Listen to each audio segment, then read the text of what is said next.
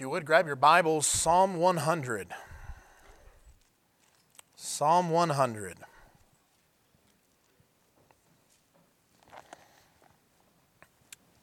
In case you missed Sunday school this morning, they say it could not be done. But I taught the entirety of the book of Job in one lesson. That is how you know the Lord is amazing. No idea how I got through all that, but and I was only 5 minutes late. I did run over, all right. I did run over by a few minutes, but that's pretty good for teaching 42 chapters in 55 minutes. So that was, I'll take it. I will take it. Psalm 100, and I'm gonna read the whole chapter. All 5 verses, all right? He says, "Make a joyful noise unto the Lord, all you lands. Serve the Lord with gladness. Come before his presence with singing. Know ye that the Lord, he is God. It is he that hath made us, and not we ourselves. We are his people, and the sheep of his pasture. Enter into his gates with thanksgiving, and into his courts with praise. Be thankful unto him, and bless his name. For the Lord is good. His mercy is everlasting, and his truth endureth to all generations." This is probably one of the most famous of the Psalms, Psalm 100. Not quite on the level of Psalm 23 or maybe Psalm 1, but most people at least know that start. Make a joyful noise unto the Lord. And ultimately, music, songs, that surrounds us constantly. I mean, you think you go anywhere. You go to a store, you go to a restaurant, you go really to any business almost. You show up and what do you hear? Well, you hear music. You get put on hold, you're on music. You go into an elevator and you've got music. You go pretty much anywhere and you know what the world has done? I mean, you can walk into parking lots in some places and they're pumping music into the parking lot. What are they doing? They're just giving you music. Doesn't seem like anything terrible. They choose music to fill voids of silence and uncomfortableness. People feel uncomfortable, let's just turn on some music in the back. Let's have some background music, right? That's what people do. We don't like silence. We like that music in the background. We opened the service this morning with music. We do all sorts of things, and we don't like to not have music around. I love music. I love music.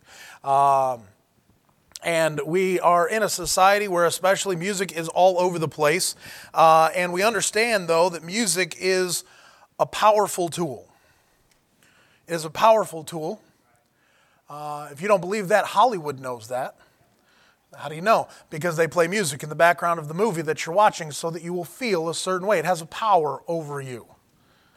It makes you think a certain way. We're going to get into some of that here this morning. Music is ultimately one of the most powerful things in this life, just physical, that you and I encounter that really we ought to know more about. And I think people do a very disservice to themselves because they don't know anything about music. They really don't. I'm no expert on music. Brother Andrew is far more versed in real music than I am. I wouldn't dare say that I am an expert on any of it. I don't think Brother Andrew would even want to say that he's an expert, although he is far more versed than I am. We have all these musicians up here. They know more than I do about music, I guarantee it. All right? But I also think we ought not to be ignorant of music. We ought not to be ignorant. It is a very important part of our lives. And I think it is highly important to God. He starts this psalm off with, "Make a joyful noise unto the Lord. Come before his presence with singing, and into his courts with praise." It's all part of making sure that we are singing to the Lord. And music is a part of the praise of God. Now, I believe music has been around long before mankind was around. Now, you can disagree with me on that if you want to, but you're wrong. And anyways, I'll get into that in a minute, but you're wrong. You can ask me later. Don't call Pastor Legault today. I won't put anything on him today, all right? You can go ahead and just ask me. But Lucifer, Ezekiel chapter 28, you have Lucifer. He is the anointed cherub that covereth. I'm not going to go to all the verses, but you can read the chapter. Talking to the devil inside of the man, the prince of Tyrus there, and he says that every precious stone was thy covering, of the sardis, the topaz, the beryl, the onyx, the jasper, the sardine stone, and so on. And he says, and of the workmanship of thy tabrets and of thy pipes. So what's that? Tabrets are drums. They're tapping things. They keep, drums aren't wicked, by the way. I'm not all for putting them up here. But drums are there. If they're done right, you know what they're for? Just for timing. They just keep the beat so that you understand what the beat is. Now you get into some worldly music, and I'm going to get into some of that stuff here in a minute, but you get into some worldly music and they mess with the beat. They make it sensual. And that's the problem with it. The problem is it starts moving that beat to the wrong area. It changes it and morphs it into what they want it to do so that it can get you to think a certain way. And I'm going to get into that here in a moment. But he was made with tabrets and he was made with pipes. Now, today, we don't have a pipe organ over there, right? We couldn't afford to put a pipe organ in this place, right? But the idea, that used to be a pipe instrument, airflow. Brother Russ was over here with his trombone, and Bethany had the trumpet, and we got. And you say, what are they doing? They're using a pipe, ultimately, right? There's a tube right there, and they're playing. Hannah had the baby. Brother Andrew was up leading, so we didn't have any flutes up here, or a piccolo, or anything else that Brother Andrew feels like he can pick up and just play, because I dislike those people. My wife's one of those people. Oh, let's just pick that up. I'll learn that in a week. Oh, whatever. They make me sick. Anyways, but here they are. You say, what was he designed with? He was designed with music built literally into him. The instruments were there and they were availed, and his job as the anointed cherub that covereth was to praise the God of the universe that he was supposed to be worshiping. Lucifer was the light bearer. He was supposed to refract the light of God. That's what the gems and the gold, by the way, that's the New Jerusalem, you and I, when we get to heaven for all of eternity. If you have Jesus Christ as your Savior, you're going to be in the place where the Lamb is the light thereof, and He's inside of an entire structure that is designed with gems and gold. Oh, look, that was Lucifer. We replace him. And you ought to be able to sing the praises that Lucifer had sung before iniquity was found in him and the Lord had to cast him out. We find in Job chapter 38 and verse number 7 that as God is laying the foundations, the cornerstone of the earth, as He goes ahead and lays the foundations, all the morning stars sang together. The angels sang the day that the Lord was laying the foundations of the earth. By the way, that would be before mankind showed up, in case you were curious. And music has been around longer than you and I or any of our ancestors had been around. And it was designed with its first purpose, and its only purpose at the time was to glorify the Creator God of the universe. That was His job. Music has been a part of God's creation, and it has been there since before He even laid a foundation stone to this planet. I believe that praise and worship and singing are all part of God's plan, and it is highly important to Him, and it ought to be highly important to us. Realize music is one of the greatest influences that we have on our lives, whether we recognize it or not. You go ahead and we could do this literally all day. We have a hymnal with over 800 hymns in it. We could go through song by song and do a whole bunch of them. And the ones that are designed right, which there are many, if not all in there, quite a few. Brother Andrew and I can pick out a few we don't really like how they designed it. But the design of it was to give God praise. There's certain things, and I can't cover all the things of music. There's no way I'm going to do it. But there's some main pieces of music that I do want to mention here in my introduction, because I'm still in my introduction. Amen? And there's some pieces, right? You have the melody. That's the thing that everybody recognizes of the song, right? That's the main. If you're singing lead, if you're singing that, you're the melody. You're going through and you're doing it's the way the song sounds and it plays. There's a rhythm that goes along with that. It's supposed to stay in right cadence, the right timing.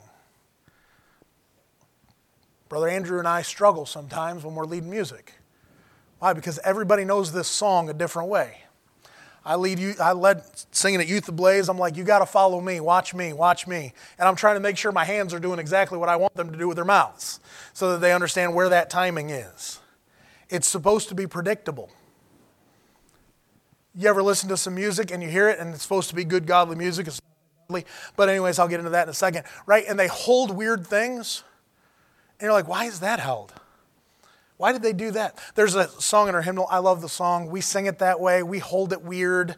All right, Brother Andrew was struggling on how can it be? How can it be? How can it be? Was ever grace so full and free? Everybody's used to holding that. There's no hold there. Brother Andrew was like, so full and free from heights. And everybody else was like, what? First verse, everybody was confused. Y'all were confused, weren't you? He kept the tempo. Nobody else did. He kept that rhythm. And everybody else was like, there's one that really annoys me, and so I'll ruin it all for all of you too. Amen. Hallelujah, what a Savior. Man of sorrows, what a name for the Son of God who came, ruined sinners to reclaim. Hallelujah. There's zero hold there. It should be hallelujah, what a Savior. But we hold it weird. So why do we hold it weird? Because somebody before us held it weird. We have continued this weird tradition of holding it. All right? But you get into some songs and they're just weird. They change that little tempo. They speed up in a spot and they slow down. They change the rhythm. They change that cadence from what it's supposed to be. So what is that doing? That is changing the music to something that is not right.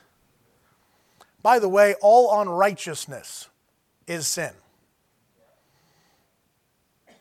I'm going to say that one more time. It's not right, so then remember all unrighteousness is sin, even in your music.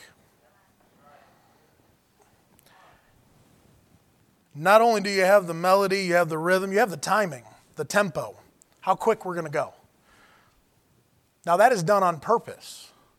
We do that on purpose. We do that on certain things. We hold certain things on purpose, and we also slow down on purpose. The pace of a song sometimes is very different from what you would want it to be. But sometimes it's done on purpose. You slow down to think about the words. Brother Andrew purposely slowed down the end of How Can It Be there. Y'all noticed. I know you did because you started to get ahead of him for a second. Then you realized what he was doing. He was slowing it down. Say, what is that for? That is to help you understand what you're doing. We do it all over the place. You realize if you sang, Master, the Tempest is Raging at a ultra slow pace, it would not be raging. There's no raging there. But if you sang, It Is Well With My Soul at rapid speed, you also would have no peace. It's not designed to do that. How many of you, and I'm just going to slide a couple of wonderful examples in, how many of you know the song Amazing Grace? Right? Amazing. Everybody pretty much knows that song, right? Amazing grace, how sweet the sound. And then you go ahead. Have you ever heard anybody do Amazing Grace bad? Right? They did that badly. I mean, awful. So what did they do? Usually, they changed the tempo and they changed the rhythm. You and I would agree they did it badly. But isn't it the same words? Oops, I said it. Last part that I'm going to talk about, there's some people vary. There's 5 parts of music, there's 7 parts of music, there's 8 parts of music, there's 10 parts, I don't know. Brother Andrew will answer that. How many parts there really are. The last portion I'm going to mention are the words. So why did you mention that last? Because most people go, well, the words are okay, so it must be fine. No, you messed up the earlier parts. And if part of it's bad, last time I checked, a little leaven it the whole lump.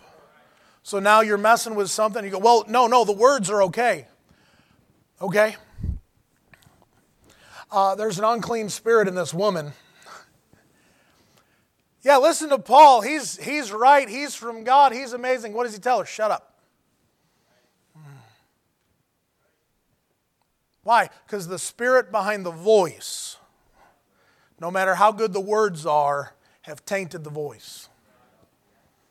You cannot have sanitized music. Say, what do you mean by that? You can't take it just because the words are great and go ahead and wash it and make it clean so that you can go ahead and put it over here and act like it's okay. Because the spirit does not match the words. Well, I eliminated the drums and the beat in the background and everything. Yeah, but you still had messed with the tempo. You still had messed with the rhythm and the cadence of what music is supposed to be. That's why you can identify the world's music versus God's music. I'm not even going to call it the world's music and Christian music. I'm calling it the world's music and God's music because those are the only two options. And I sit here and you go, well, what do you know? You grew up in church. I went to public school and I listened to all the garbage. All right? I grew up in this church. You know what I did? I listened to the right things when I was here. I listened to the wrong things when I wasn't here. I know plenty of the terrible music. I don't need a wonderful course to tell me the difference between the world's music and God's music. Some of you are fortunate you've never heard the world's music. I hope you don't. But that's a rarity. And most of you can easily pick out the world's music from God's music. You say, what's the difference? I don't even have to be able to explain it or put it in words. You know what the difference is. And you know what the world has tried to do? They've tried to get a Christian to go ahead and take God's music and mix in a little bit of the world and say, well, see, it's fine. All the words are good. That is not good. And it is highly important that the Christian figure out that the world's music is not supposed to be theirs. Because it is not God's music and it's not godly music. Say, well, the Lord spoke to me and so it was great. I'm glad the Lord spoke to you. But you realize that Nebuchadnezzar was God's servant too?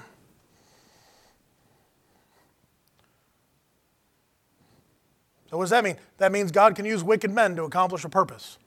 Just because he used a wicked man to write a song that goes ahead and you go, oh, well, that was great and it helped me in my time of need. Okay, well, God can use terrible things to bring about good things. He's a wonderful God like that. That does not justify the fact that you listen to it. You seem pretty excitable about this.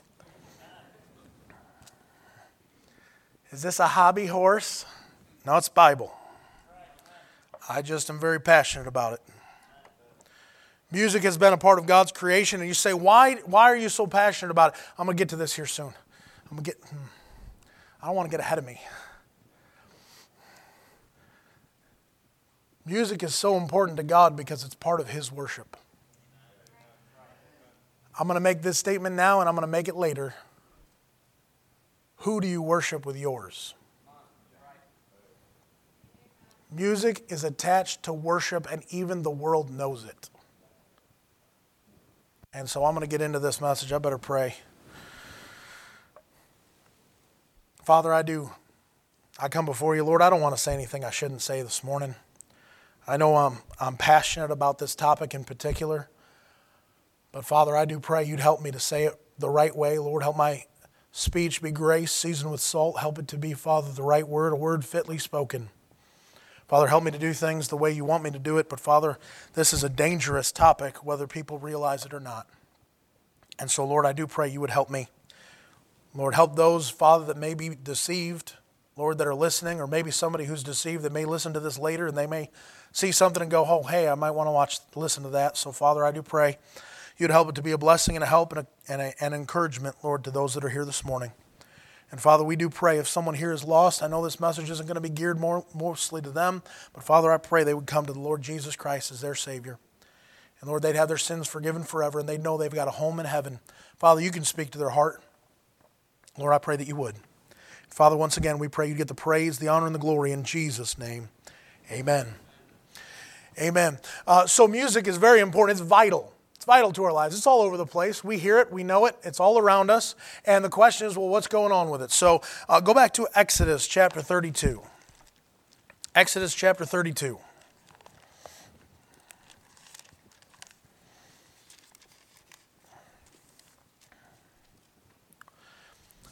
all the way back to Exodus.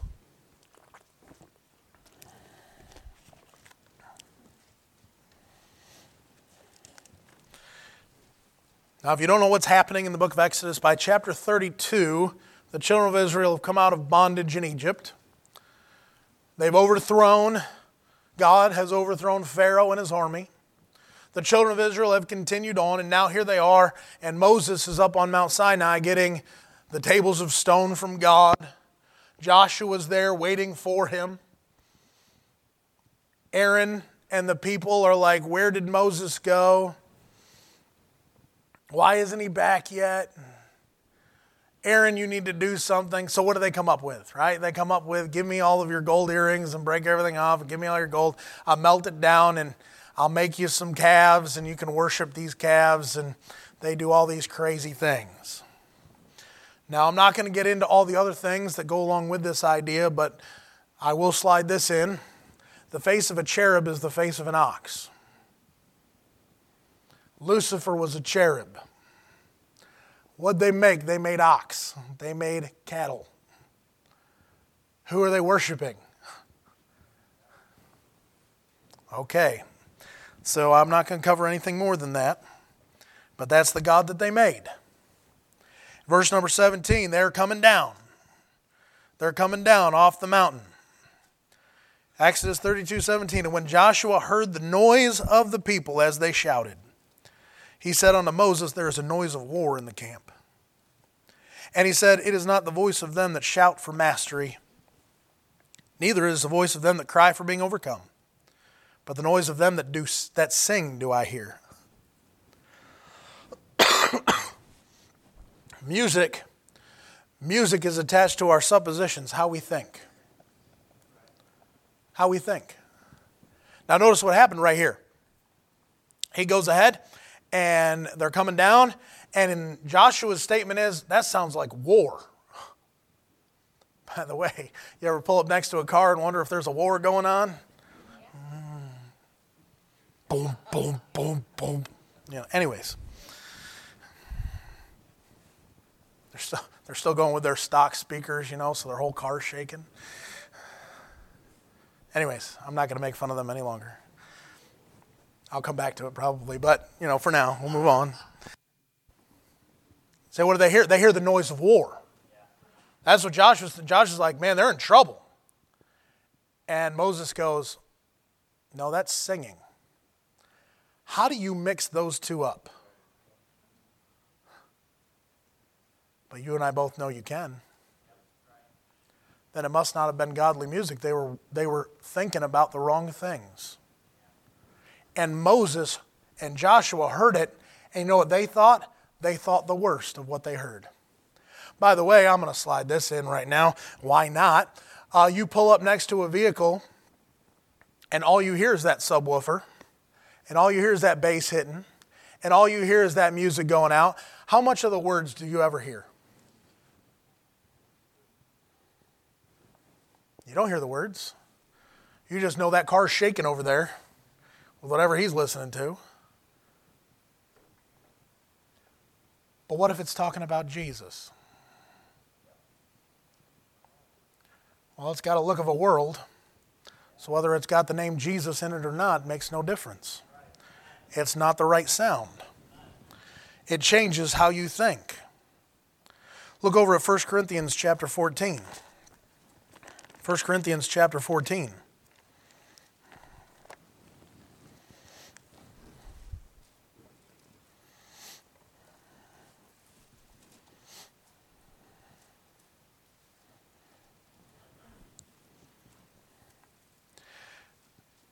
The Apostle Paul is talking about speaking in tongues and prophesying and doing all those things, which those things have passed. Spiritual gifts as such have passed, but I won't get into that. Verse number 7, he says this, even things without life giving sound. Well, what kind of things? Whether pipe or harp. Music. Except they give a distinction in the sounds. 1 Corinthians 14:7. Except they give a distinction in the sounds, how shall it be known what is piped or harped? For if the trumpet give an uncertain sound, who shall prepare himself to battle?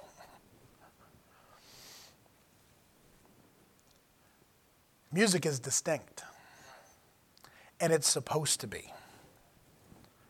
You ought to be able to tell between the world's music and God's music. You ought to be able to figure out which one's which. So, well, I don't know which one's which. Oh, you better start figuring it out. Why? Because that's important to God. It's about who you're going to worship. I'll get to that here soon. But you do realize that what you think and how you act, whether we're ready for battle or not, is based upon whether you can figure out what the music is. Well, then that's pretty important. It's pretty important if the music is right or if it's not right. It's pretty important if the music indicates what you want it to indicate or if it's indicating something that's not right. And it's not the words, it's what's being done on the pipe and the harp and the trumpet and whatever sound is coming out. Music will affect you either positively or negatively. It gives you the connotation. It tells you how to think. You and I know, right? You're sitting there, if you like scary movies, right? They get the suspenseful music going, and you're sitting there, and you start getting on edge. That way, they get you on edge on purpose. Why? So when the killer jumps out, you jump. If you're not on edge, you probably don't jump. So what are they doing? They want you to think. They want you to think the way they want you to think. They want your mindset in the way that they can get you to think the way you want to think. People sit there and they go, well, I'm feeling depressed. Well, what do you listen to? I listen to country music.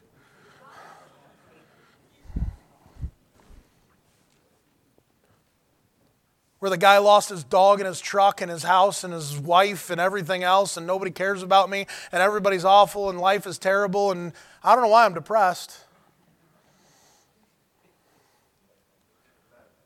Of course, country music's trying to turn into rock music, but anyways, I won't get into that. A lot of areas I'm trying not to get into this morning. We'd be here forever.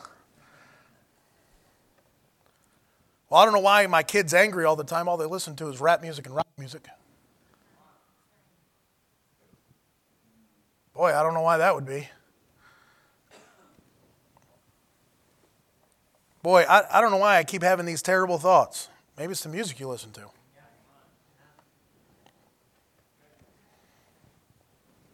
Because it's the thing that's conditioning you on what you're going to think. Say, well, I don't know about that. I don't know about that. Okay. How many of you have ever learned a verse of Scripture because of a song? Right? You can remember the words to that. And then you struggle at other verses that you don't have a song for, right?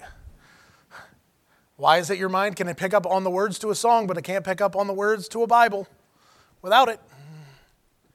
Why is it that if you walk into a grocery store, some of you, right, we're the ones in our 30s, maybe into your 40s, some of you that are older probably still, but right now, 30s and 40s, we're the ones that are supposed to be the object of their desire to get us to spend money. That's the truth. Go ahead and research. Why is it that when we walk into Walmart, every song we hear are songs from when we were a teenager? Almost every one of them. Why is it that you and I can recall those from 20 years ago that we haven't listened to? It's not like I've been listening to it for the last 20 years. Why is it that you can recall? Why is it that you folks that are older than I am, why is it that you can recall every Beatles song that's ever been? Because you listen to it all the time. Why is it you can go back, whatever your favorite dude was and whatever your favorite group and your band was, you go back, you can remember all those like nothing. For some reason, somebody says the first word and all of a sudden that's back in your head. Because you've been conditioned to think it. Conditioned to think. You know what I like? Brother Andrew can do it now. I think Brother Andrew can do it better than me now. I don't do it as often because I don't lead anymore. But boy, he and I, we used to have, when we were picking songs together, because we did that for a little while, we could rip off song title, song number, every word of the song. He and I had no problems. And just going boom, boom, boom. Let's sing that one. Let's sing that one. Hey, this song has that phrase in it. It should go with that one, and we should do that. Say, how do you have all that? Because you learn it. And you can think it. And it changes the way that you think. Isn't it amazing that songs get stuck in your head?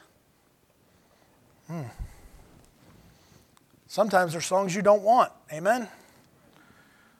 You went to Walmart, you went in wherever, and all of a sudden that song came on, you're like, Lord, I don't want to think about this song. You know what amazes me? It amazes me that Christians will walk into that same store and they'll hear the same song and they'll start singing it before they even know it. And instead of catching themselves and shutting it down and going, Lord, I don't know what my flesh got in that, they sing it all the way, forgetting that they're under a new master. Look over at 1 Samuel. I better keep moving. I can do a whole lot on this topic, and I'm trying to keep it in one message.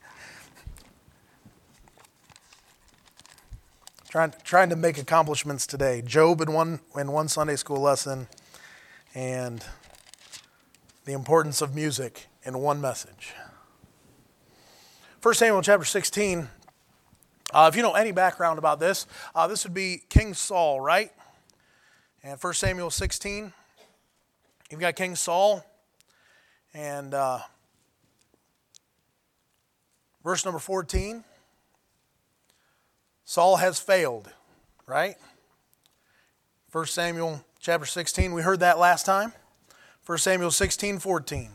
But the Spirit of the Lord departed from Saul, and an evil spirit from the Lord troubled him. And Saul's servant said unto him, Behold, now an evil spirit from God troubleth thee. Let our Lord now command thy servants which are before thee to seek out a man who can tell you all these great things, who can give you some great counsel. No, who is a cunning player on a harp. And it shall come to pass when the evil spirit from God is upon thee, that he shall play with his hand, and thou shalt be well.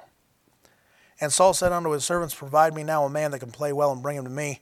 Then answered one of the servants and said, Behold, I have seen a son of Jesse the Bethlehemite, that is cunning in playing, and valiant man, and a man of war, and prudent in matters, and a comely person, and the Lord is with him. Wherefore Saul sent messengers unto Jesse and said, Send me David thy son, which is with the sheep. So David shows up, verse 23. It came to pass when the evil spirit from God was upon Saul that David took an harp and played with his hand. So Saul was refreshed and was well, and the evil spirit departed from him. Not only does it control how you think, your suppositions, it controls your spirit. It has a major effect on your spirit, how you feel. I mentioned some of this a little bit. It ties in together with your how you think and how you feel. How you feel, Saul needs David to play to get rid of the feelings that he's having. That is not shocking to anybody in this room, I don't think. That what you listen to music-wise changes how you feel.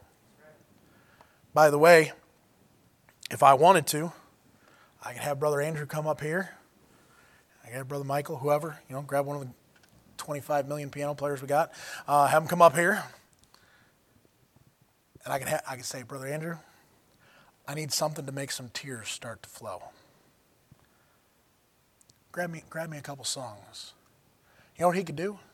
He could start playing, and we could start bringing some emotions in. Yeah, that's right. Yes, sir. By the way, emotions don't make a change. I can make anybody get emotional. You tell the right story, you play the right song, right? You do all those, and all of a sudden you get that tear. Why is it, right? I hope I don't spoil a movie right here. Why is it that at the end of the movie, an old Yeller's going to get put down here? Why is it that you're crying about it? Dog's not real. No dogs were harmed in the production of this film. All right? Why is it that you are shedding a tear over a dog that isn't your dog and isn't even dead? Well, just the music, just playing the scene down and getting you to think and to feel what we want you to feel. The world knows that. The world knows that that changes what you are going to feel. The world knows that the music they put on and all the background and all the things, all those pieces are supposed to make you feel a certain way. And if you feel that way, we can manipulate what you're about to do. I can drum up an invitation. We can go ahead and have this place filled. Every Sunday, we could get everybody down here, and everybody would break, and everybody would be crying, and the invitation would be about 14 hours by the time we got it all done. But we go ahead and get it done. But it'd all be emotions. Now, I'm not saying your emotions shouldn't be stirred. Your emotions should be stirred by music. Who in here has not been in a very good service, and you go ahead and you get feeling great? And I mean, we did it at Youth Ablaze. We do it here. Over and over again, the music gets going and you get thinking about the words to that song and you get that music, it's built in. Those two things are supposed to go together.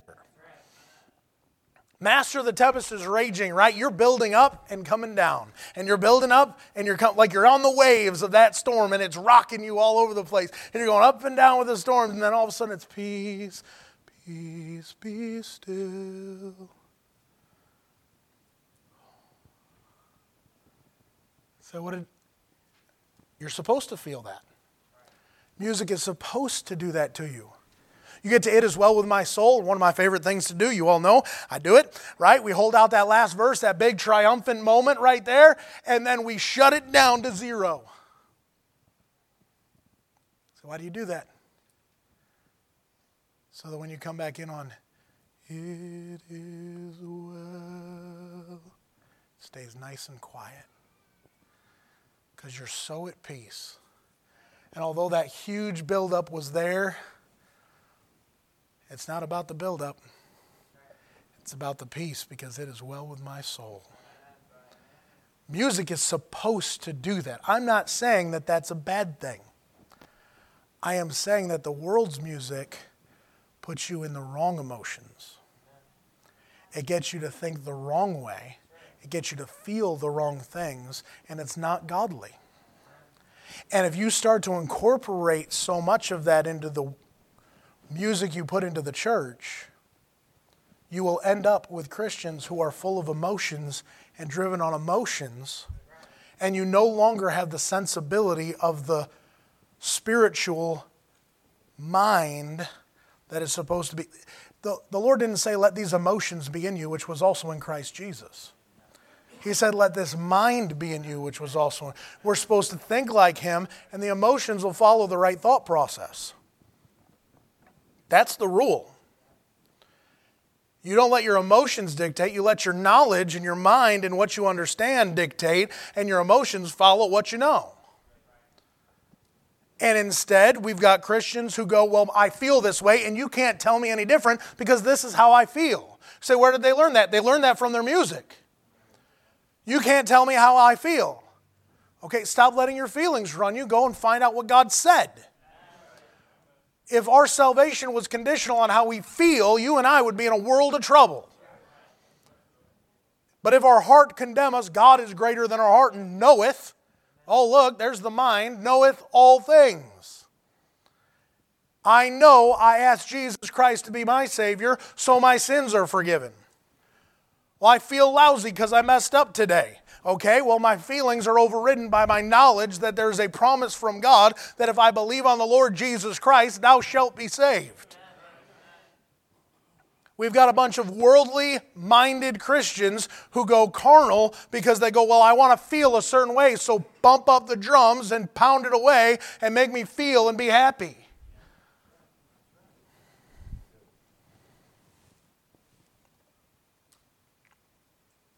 Acts chapter 16, we won't go there. Acts chapter 16, Acts chapter 26, you have two times Paul's in prison.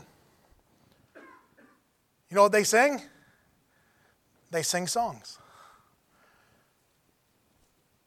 They sing in prison. So why did they do that? I think it was so they'd keep their spirits up.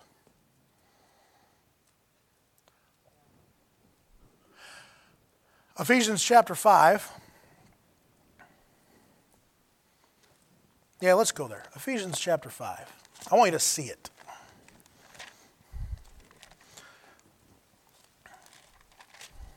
You say, what were Paul and Silas singing in prison? I don't know, but they may have grabbed some psalms. You realize the book with the most chapters in your Bible is a book of songs?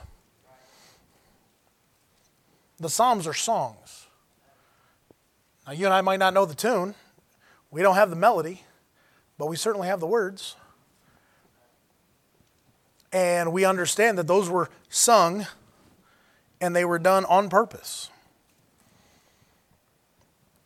Why is it when you're in trouble, you go to the Psalms to read? Probably because it's songs to a heavy heart. And you go to the Psalms and you find comfort. It changes how you feel. Oh, amazing. Almost like God designed it that way. Ephesians chapter 5, of course, and verse number 17. Wherefore, be ye not unwise, but understanding what the will of the Lord is. He wants you to know His will.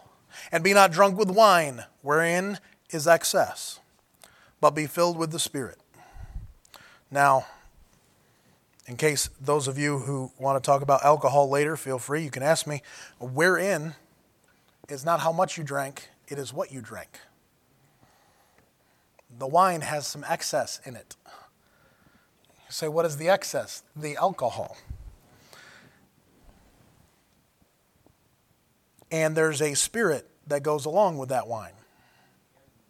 Because he contrasts it with, be not drunk with wine, but be filled with the Spirit. Holy Spirit, capital S, right there. Well, how do I do that? Speaking to yourselves in psalms and hymns and spiritual songs. Singing and making melody in your heart to the Lord, giving thanks always for all things unto God and the Father in the name of our Lord Jesus Christ, submitting yourselves one to another in the fear of God. Amazingly enough, that's how you get filled with the Spirit. And if you're not filled with the Holy Spirit, then you're filled with something.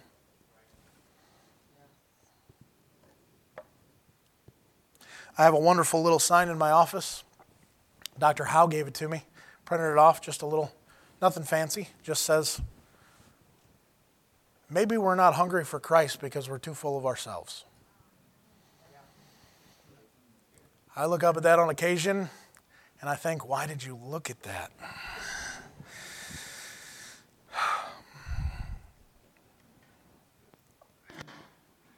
What are you getting filled with?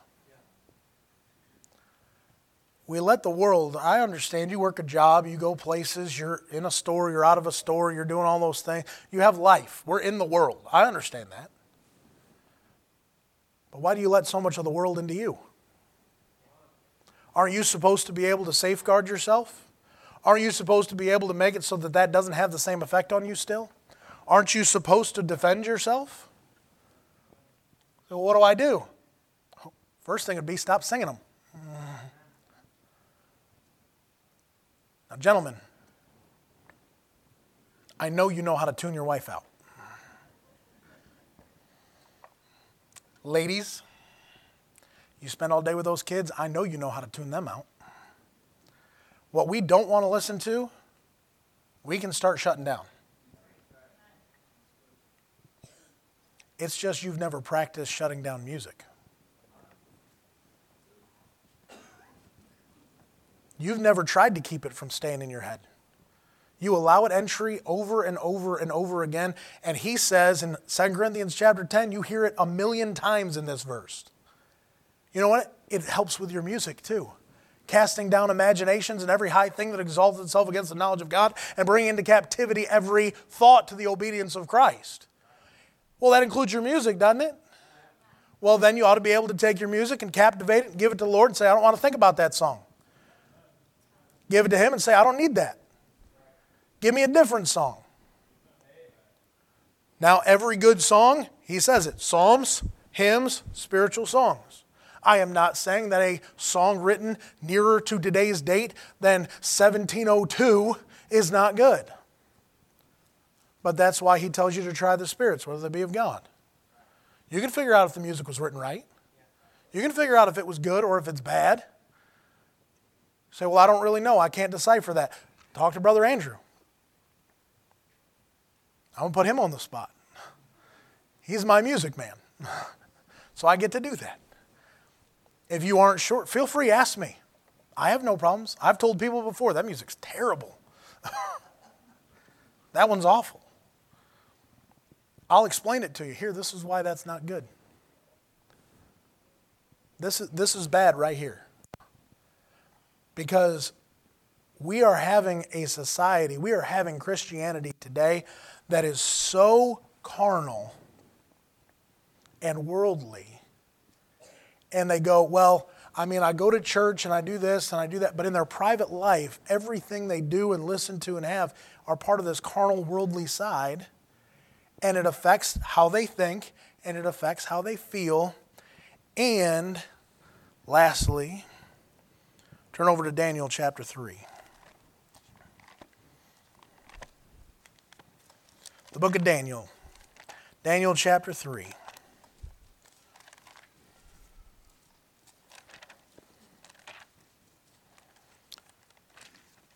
Now, if you don't know the story of Daniel, Daniel is a Jewish young man.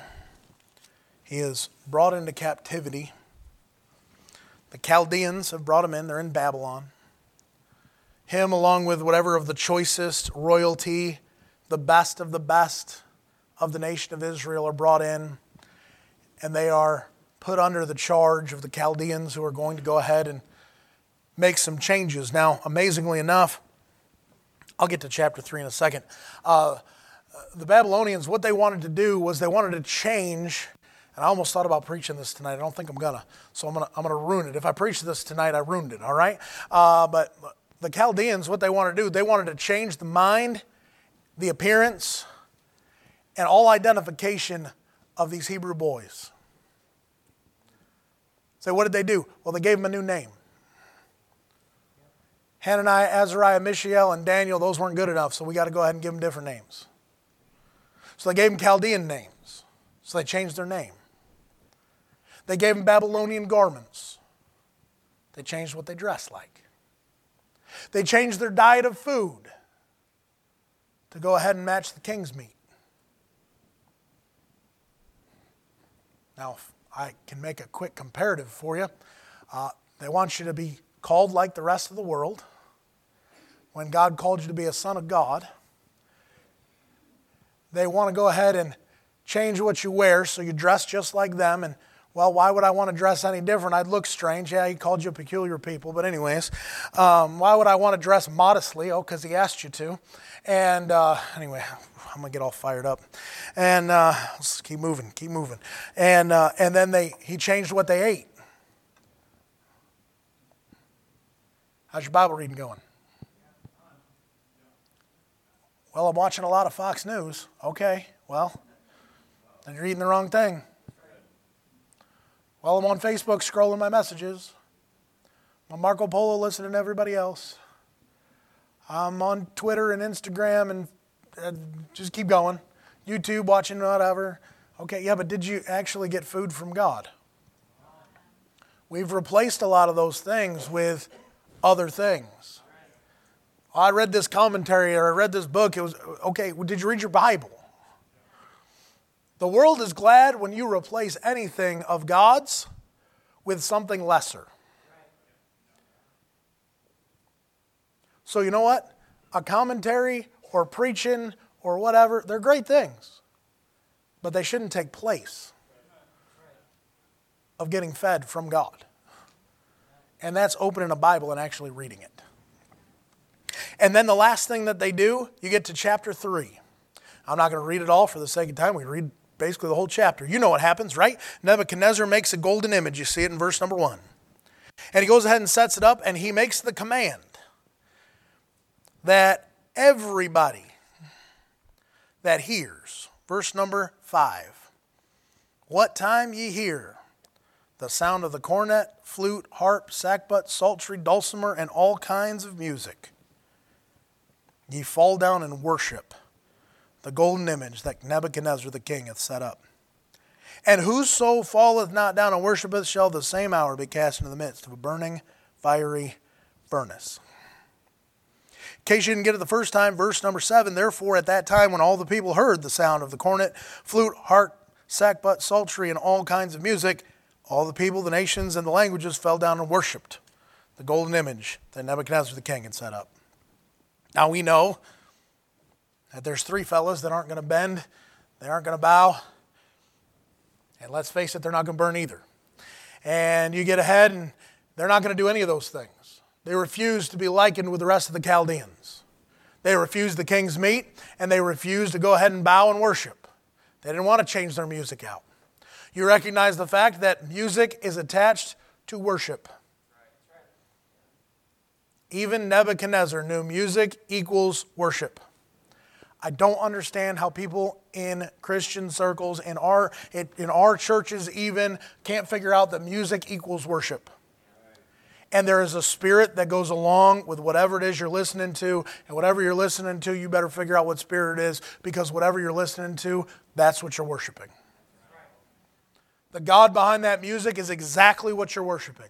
Whether it's a golden calf and you're dancing in front of it and you're singing and it sounds like the noise of war in the camp, or if you're singing hymns to an almighty God, you're worshiping somebody. It's just so much clearer when it's the golden calf. Well, what happens when I mix Jesus? Well, they'd preach another Christ, wouldn't they? Just because you slap Jesus on something did not make it holy. I do not understand where that concept came from. It is not a question of, well, they talked about Jesus, and by the way, I'm going to slide this in. Brother Andrew will thank me later. I'm going to slide this in. You know what I hate? Earmark of one of the most contemporary movements around. They never mention Jesus. You read down the words of the song, and you and I, as Christians, go, that's got to be Jesus. They let you jump to the conclusion that it's about Jesus. But if it could be a love song about anybody, it's not about Jesus. There's the problem. They sing the love song and they don't talk about Jesus. That way, if they ever want to, they can slide it over to the world. That's not God's music. That's an uncertain sound.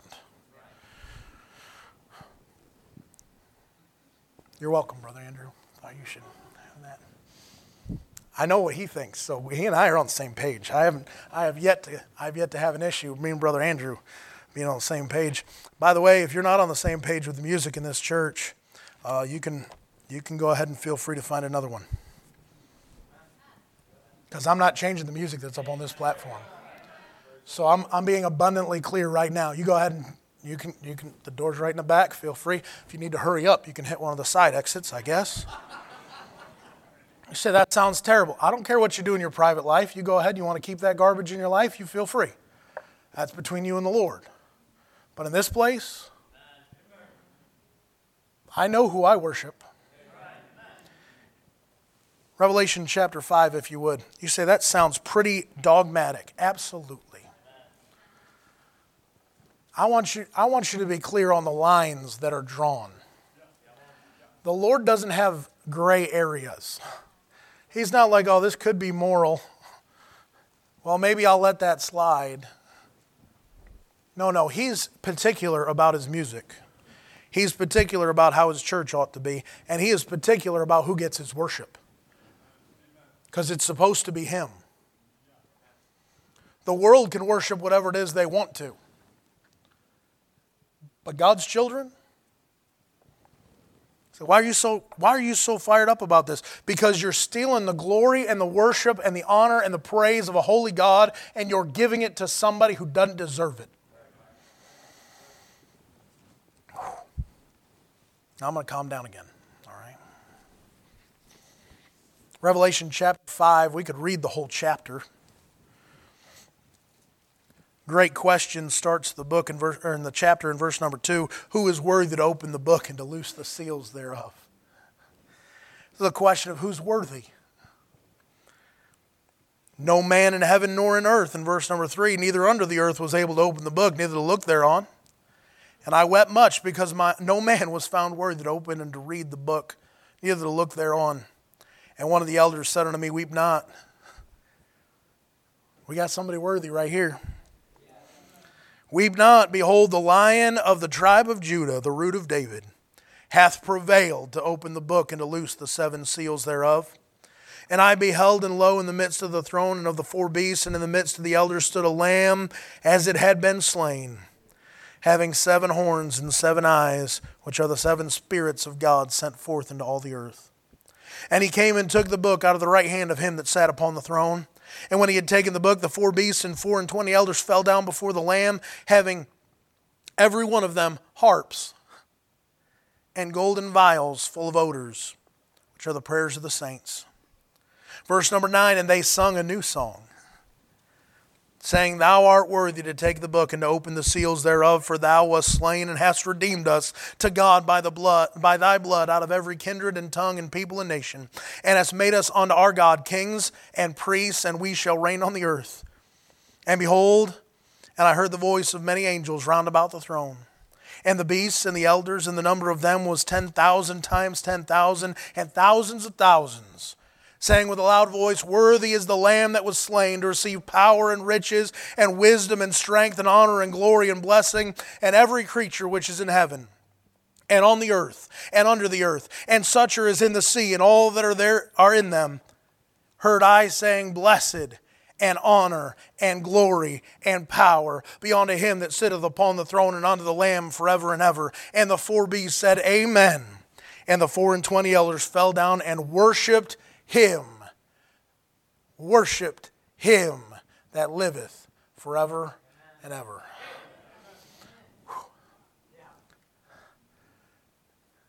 All of eternity, you know what we'll do? We'll sing praises unto our God. He's worthy. He's worthy of all worship. Your music indicates who you worship. They ought to match. The words and the music ought to match the God that you serve. So, well, maybe I need to think more about that. No, you need to make a change. You need to make a change. It is not a question of, well, I don't really know. You know. You know what the world's music sounds like, and you know what God's music sounds like. So make a choice who you're going to worship. If you choose the world's music, you know what you'll have? You'll have the thoughts and the emotions and the feelings and the worship the world wants you to worship. And you stand here, and you sit here actually. You're sitting here, you know what you think? Man, I'd love to be like Daniel. I'd love to be like those 3 Hebrew boys sitting there. I'd love to be able to stand up and go, I'm not worshiping. If I brought an idol up here, bunch you in here, I hope everybody in here would punch me in the face and tell me to get out of here because I brought some idol in here and told you to come and worship. Well, the devil's not foolish enough to go ahead and do that for you. Instead, he lets you play it on your radio. And he brought the idol in already, and you know what you did? You said, okay, I'll take that. And you still worship. And it might not be a golden little statue right up here. It might not be a golden calf that they set up, but your music proclaims exactly who you're worshiping. Maybe you need to make the choice and go, hey, I don't want that music anymore. Maybe you need to go over and hop on your little iTunes and delete. And remove from purchase history. So what do you mean by that? Don't make it so you can download it again without paying the fare thereof. Jonah.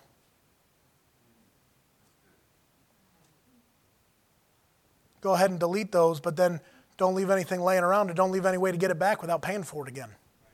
Say, but I spent a whole lot of money. The Lord spent more on you. Spent more on you.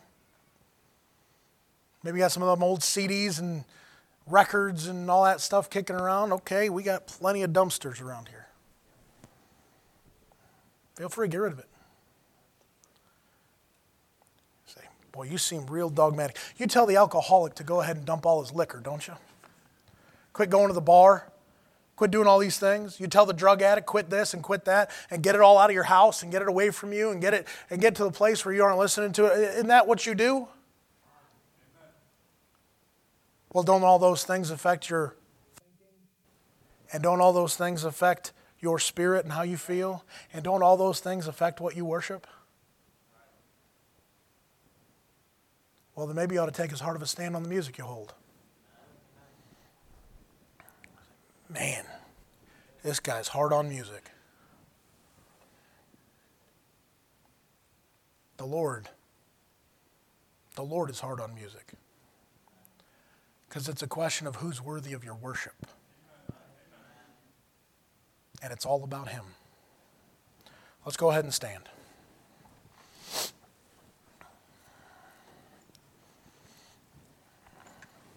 I know I didn't preach to lost folks today. I don't know if anybody here is lost. They've never accepted Christ as their Savior. I know we got some visitors, but I also know we've got some people who have been coming a very short time. We got some people who have been coming for a while. And I don't know for sure, but you do. You know if you've ever trusted the Lord Jesus Christ as your Savior. The Bible makes it very plain. These things have I written unto you that believe on the name of the Son of God, that you may know that you have eternal life. You can know today your sins are forgiven forever. And that heaven is yours forever, guaranteed. Regardless of the music you listen to. Because God wants to save to the uttermost all them that will call upon Him. But Christian, maybe you're in here this morning and you went, I got some areas in my life I better get cleaned up. I'm a closet worshiper of a false god. Okay. You know what's amazing about that? You ask the Lord to forgive you, He forgives you just the same. And you can go ahead and get a victory just the same. Say, you listened to that music before? I did. I did. Thank the Lord He's merciful and He can give victory. I needed it. I think music's just as addictive as any other drug on the planet. Hard to get rid of and hard to keep out. But it doesn't give you the excuse just to keep it around and hold on to it just because you feel like you're weak. The Bible says, when I'm weak, then I'm strong. Because the Lord Jesus Christ can be my strength and my high tower. Would you be willing to get rid of it today? Father, I do pray you would bless the service this morning. I pray if someone is lost, they would come and ask Jesus Christ to be their Savior. Pray you'd help us to be able to be a blessing and a witness to them. But Father, I pray our testimony would be a great one. Even with our music. That we'd give you the worship you deserve. Father, we love you. We pray you would come back soon in Jesus' name. Amen.